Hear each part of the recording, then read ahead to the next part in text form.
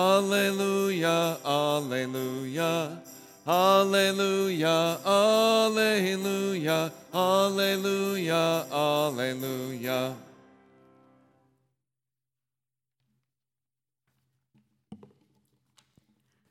The Holy Gospel according to St. Luke. Then Jesus and his disciples arrived at the country of Gerasenes, which is opposite Galilee. As he stepped out on land, a man of the city who had demons met him. For a long time he had worn no clothes, and he did not live in a house, but in the tombs. When he saw Jesus, he fell down before him and shouted at the top of his voice, "What have you to do with me, Jesus, Son of the Most High God? I beg you, do not torment me." For Jesus had commanded the unclean spirit to come out of the man. For many times it had seized him. He was kept under guard and bound with chains and shackles, but he would break the bonds and be driven by the demon into the wilds. Jesus then asked him, "What is your name?" He said, "Legion," for many demons had entered him. They begged him not to order them to go back into the abyss.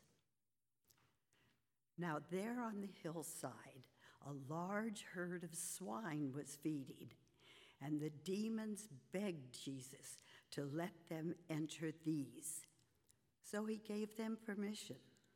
Then the demons came out of the man and entered the swine, and the herd rushed down the steep bank into the lake, and it was drowned. When the swineherds saw what had happened, they ran off and told it in the city and in the country. Then people came out to see what had happened, and when they came to Jesus, they found the man from whom the demons had gone sitting at the feet of Jesus, clothed and in his right mind, and they were afraid. Those who had seen it told them how the one who had been possessed by demons had been healed. Then all the people of the surrounding country of Gerasenes asked Jesus to leave them, for they were seized with great fear. So he got into the boat and returned. The man from whom the demons had gone begged that he might be with him, but Jesus sent him away, saying, "Return to your home and declare how much God has done for you." So he went away, proclaiming throughout the city how much Jesus had done for him. The Gospel of the Lord.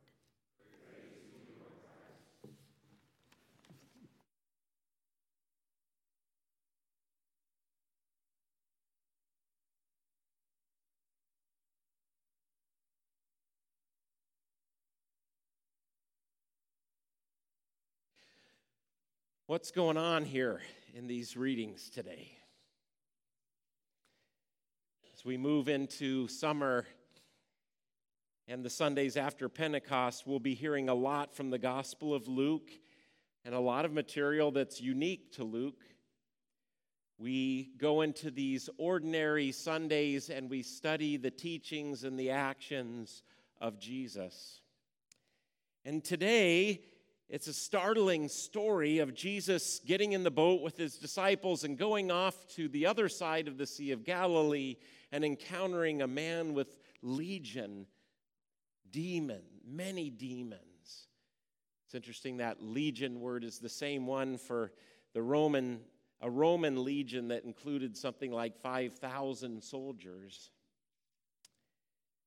What's going on? And then we're paired up with this text from Isaiah that's hard to get our brains around too, but they actually go really well together, and that's where I want to start today.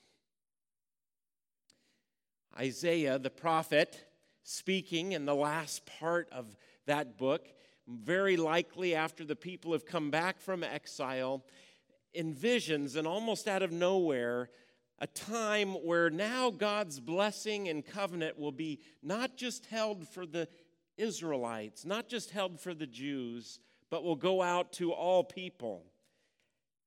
As God says in the words of the prophet, I was ready to be sought out by those who did not ask,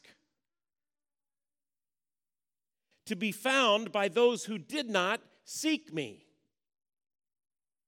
I said, here am I, here am I, to a nation that did not call on my name. Here am I, here am I. This sounds like a God who wants to be found.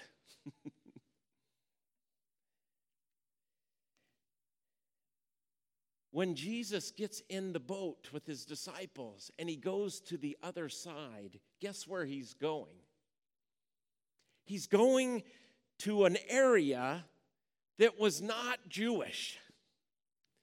If you take the Sea of Galilee up here and the Dead Sea down here, this side of the Sea of Galilee was a Jewish side. The side with Capernaum, which is really right at the top in the north, and then Magdala down a little bit further, and Tiberias a little further. We don't find any pig bones as we do archaeology from the first century over here. But where Jesus is going, he says, get in the boat, and he goes to the other side of the Sea of Galilee. And guess what we find there? Lots of pig bones. This is an area where there were Jewish people, but there were lots of Gentile people. This is an area of the Gentiles in Jesus' day. Kind of the northern kingdom, kind of almost representative of those nations that Isaiah, the prophet's talking about. These people that didn't seek God, but are going to find God. These people for whom God would come and say, here am I, here am I. Are you starting to see what's going on here in the gospel reading now? Luke is interesting. He doesn't tell us why Jesus went across the lake. We do know, though, on his way across, and this is the part of the reading you didn't hear, just before this, what happens? The storm hits, and Jesus is asleep, and they think we're perishing. You just know the disciples. What were they thinking? See, Jesus, I told you we shouldn't go over to the other side of the lake. That's the evil side. That's the side with all those bad people, those unclean people, those people we don't want to hang around with. And look, we're even trying to go across the lake, and now a storm's going to come and going to destroy us all. Don't you care that we're perishing, Jesus? And Jesus stands up and says, peace, be still. And he silences the wind and the waves. And he says, keep going.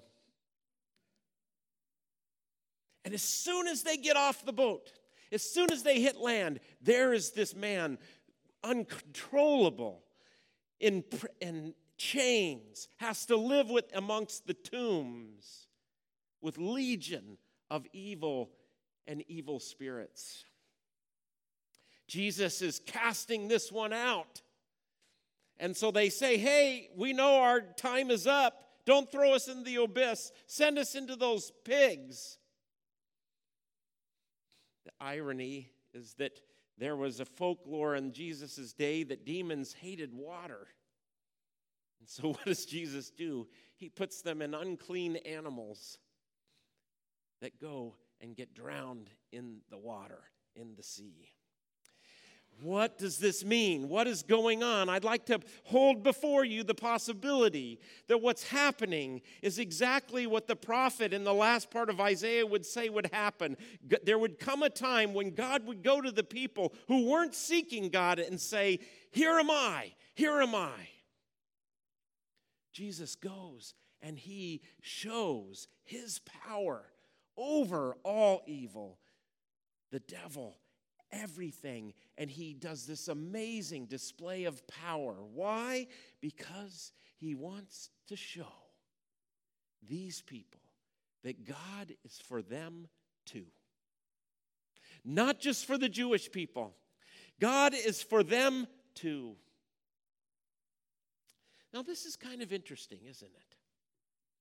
Because doesn't Jesus himself say, "Seek and you shall find, knock and the door shall be opened"?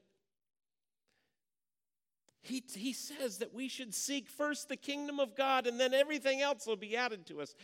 He says seeking God is good. And yet here we've got a situation where Jesus goes to some people who don't even know who he is, don't even care who he is, and then after he heals this man, say, "Get out of here."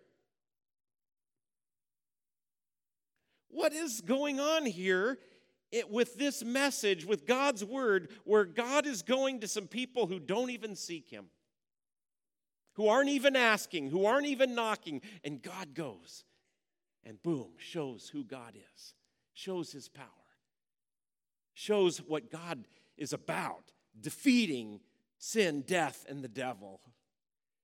It's just a beautiful act of power struggle with God showing who's really in control, who is the real power in this world. Because I'm pretty sure that when we look around in the world and we see all the evil and all the struggle and all the brokenness and all the horrible things that go on in our world, we might ask ourselves, who really is in control? Stories like this say, in the midst of all of those questions, the God who raised Jesus Christ is the ultimate power.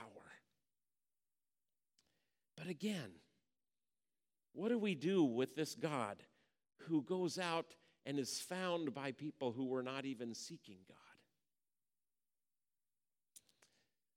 I want to tell you, and I know this is a sleepy summer Sunday morning, clouds, I mean, you guys did so good. You got out of bed today. That is so awesome. You actually came to seek God today. But what I get to tell you is that the actual very heart of the gospel is right here before us today in these two readings. I mean, we can talk till we're blue in the face about how we should seek after God, about how we should climb the ladder up to God. About all the things we need to be doing. I can talk till I'm blue in the face about that. But you know what? Here's the gospel. While you were sitting around not seeking God, while you were dead in your trespasses, I mean, if you don't know that, you were. Our sin separates us from God. I mean, today we think we're all good and fine, but in truth, our sin separates us. So while we were just not even seeking out God, God came to us. That first happened in baptism. I love that we baptize little babies, adults, doesn't matter. But I love that because, we don't want to get any mistake that the gospel is when God comes to us without us even doing a thing. God goes off into this foreign country in Christ Jesus and takes care of this man with this demon. Did he invite Jesus? No. He didn't invite him. These people don't even want him there. And he just invades their territory. That's what he's done with us. And he comes to us and he invades our territory. Even when we're hardened, our hearts are hardened, and we don't think we need God, God will not stop. God keeps coming after us to say, I love you. You're my child. I will not let you go. I'm here for you. And that's the pure gospel right there, isn't it?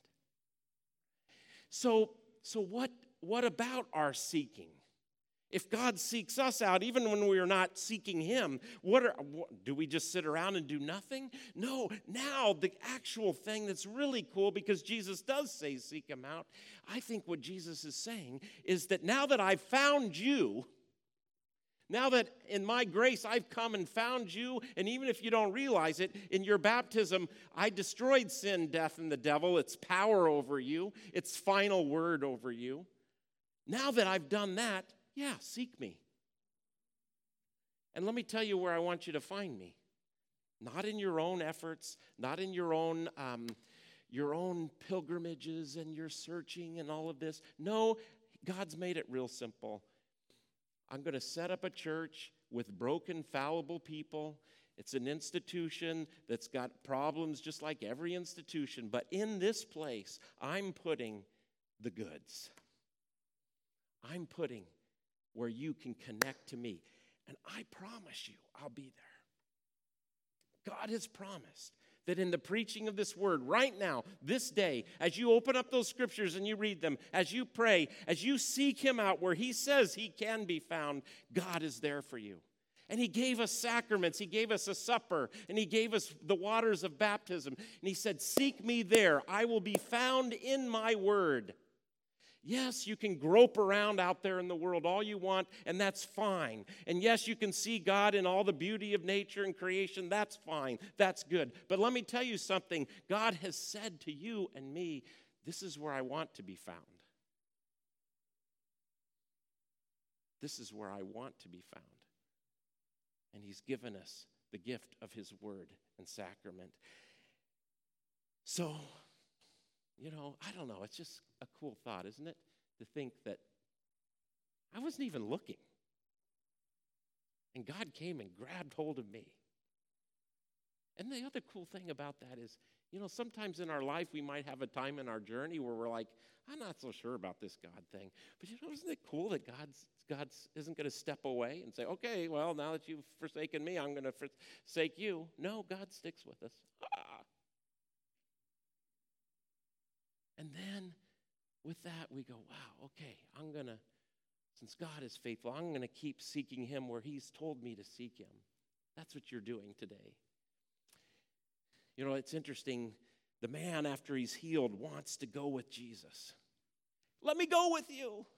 Jesus says, no, stay here and say all the great things that God has done for you. Maybe that's the next step. In addition to seeking God where he wants to be found, maybe the next step is actually turning to someone at some point in time and saying, God has been really great to me. And maybe you'll point to the many blessings as we think about blessings in our lives, family, friends, a roof over your head, maybe a job, maybe friendships. Maybe you'll point to all those things, but ultimately I'd hope you would say, you know what God has done for me? He's given me a promise that I matter and I'm his child, and he won't ever let me go. Can we learn to just simply say and tell all the great things God has done for us? And one last word of affirmation that you're here today. You came to worship God. Yes, you did. You came to encounter God. You came to seek God out. But one of the things that you get to do today as you sing and as you pray is you get to tell everybody else here the great things that God has done for you. That's what we're doing together. We're honoring God. So we are doing it. Let's keep doing it, and let's just keep relishing that God won't stop at anything to invade our territory and make us whole with the gospel. Amen.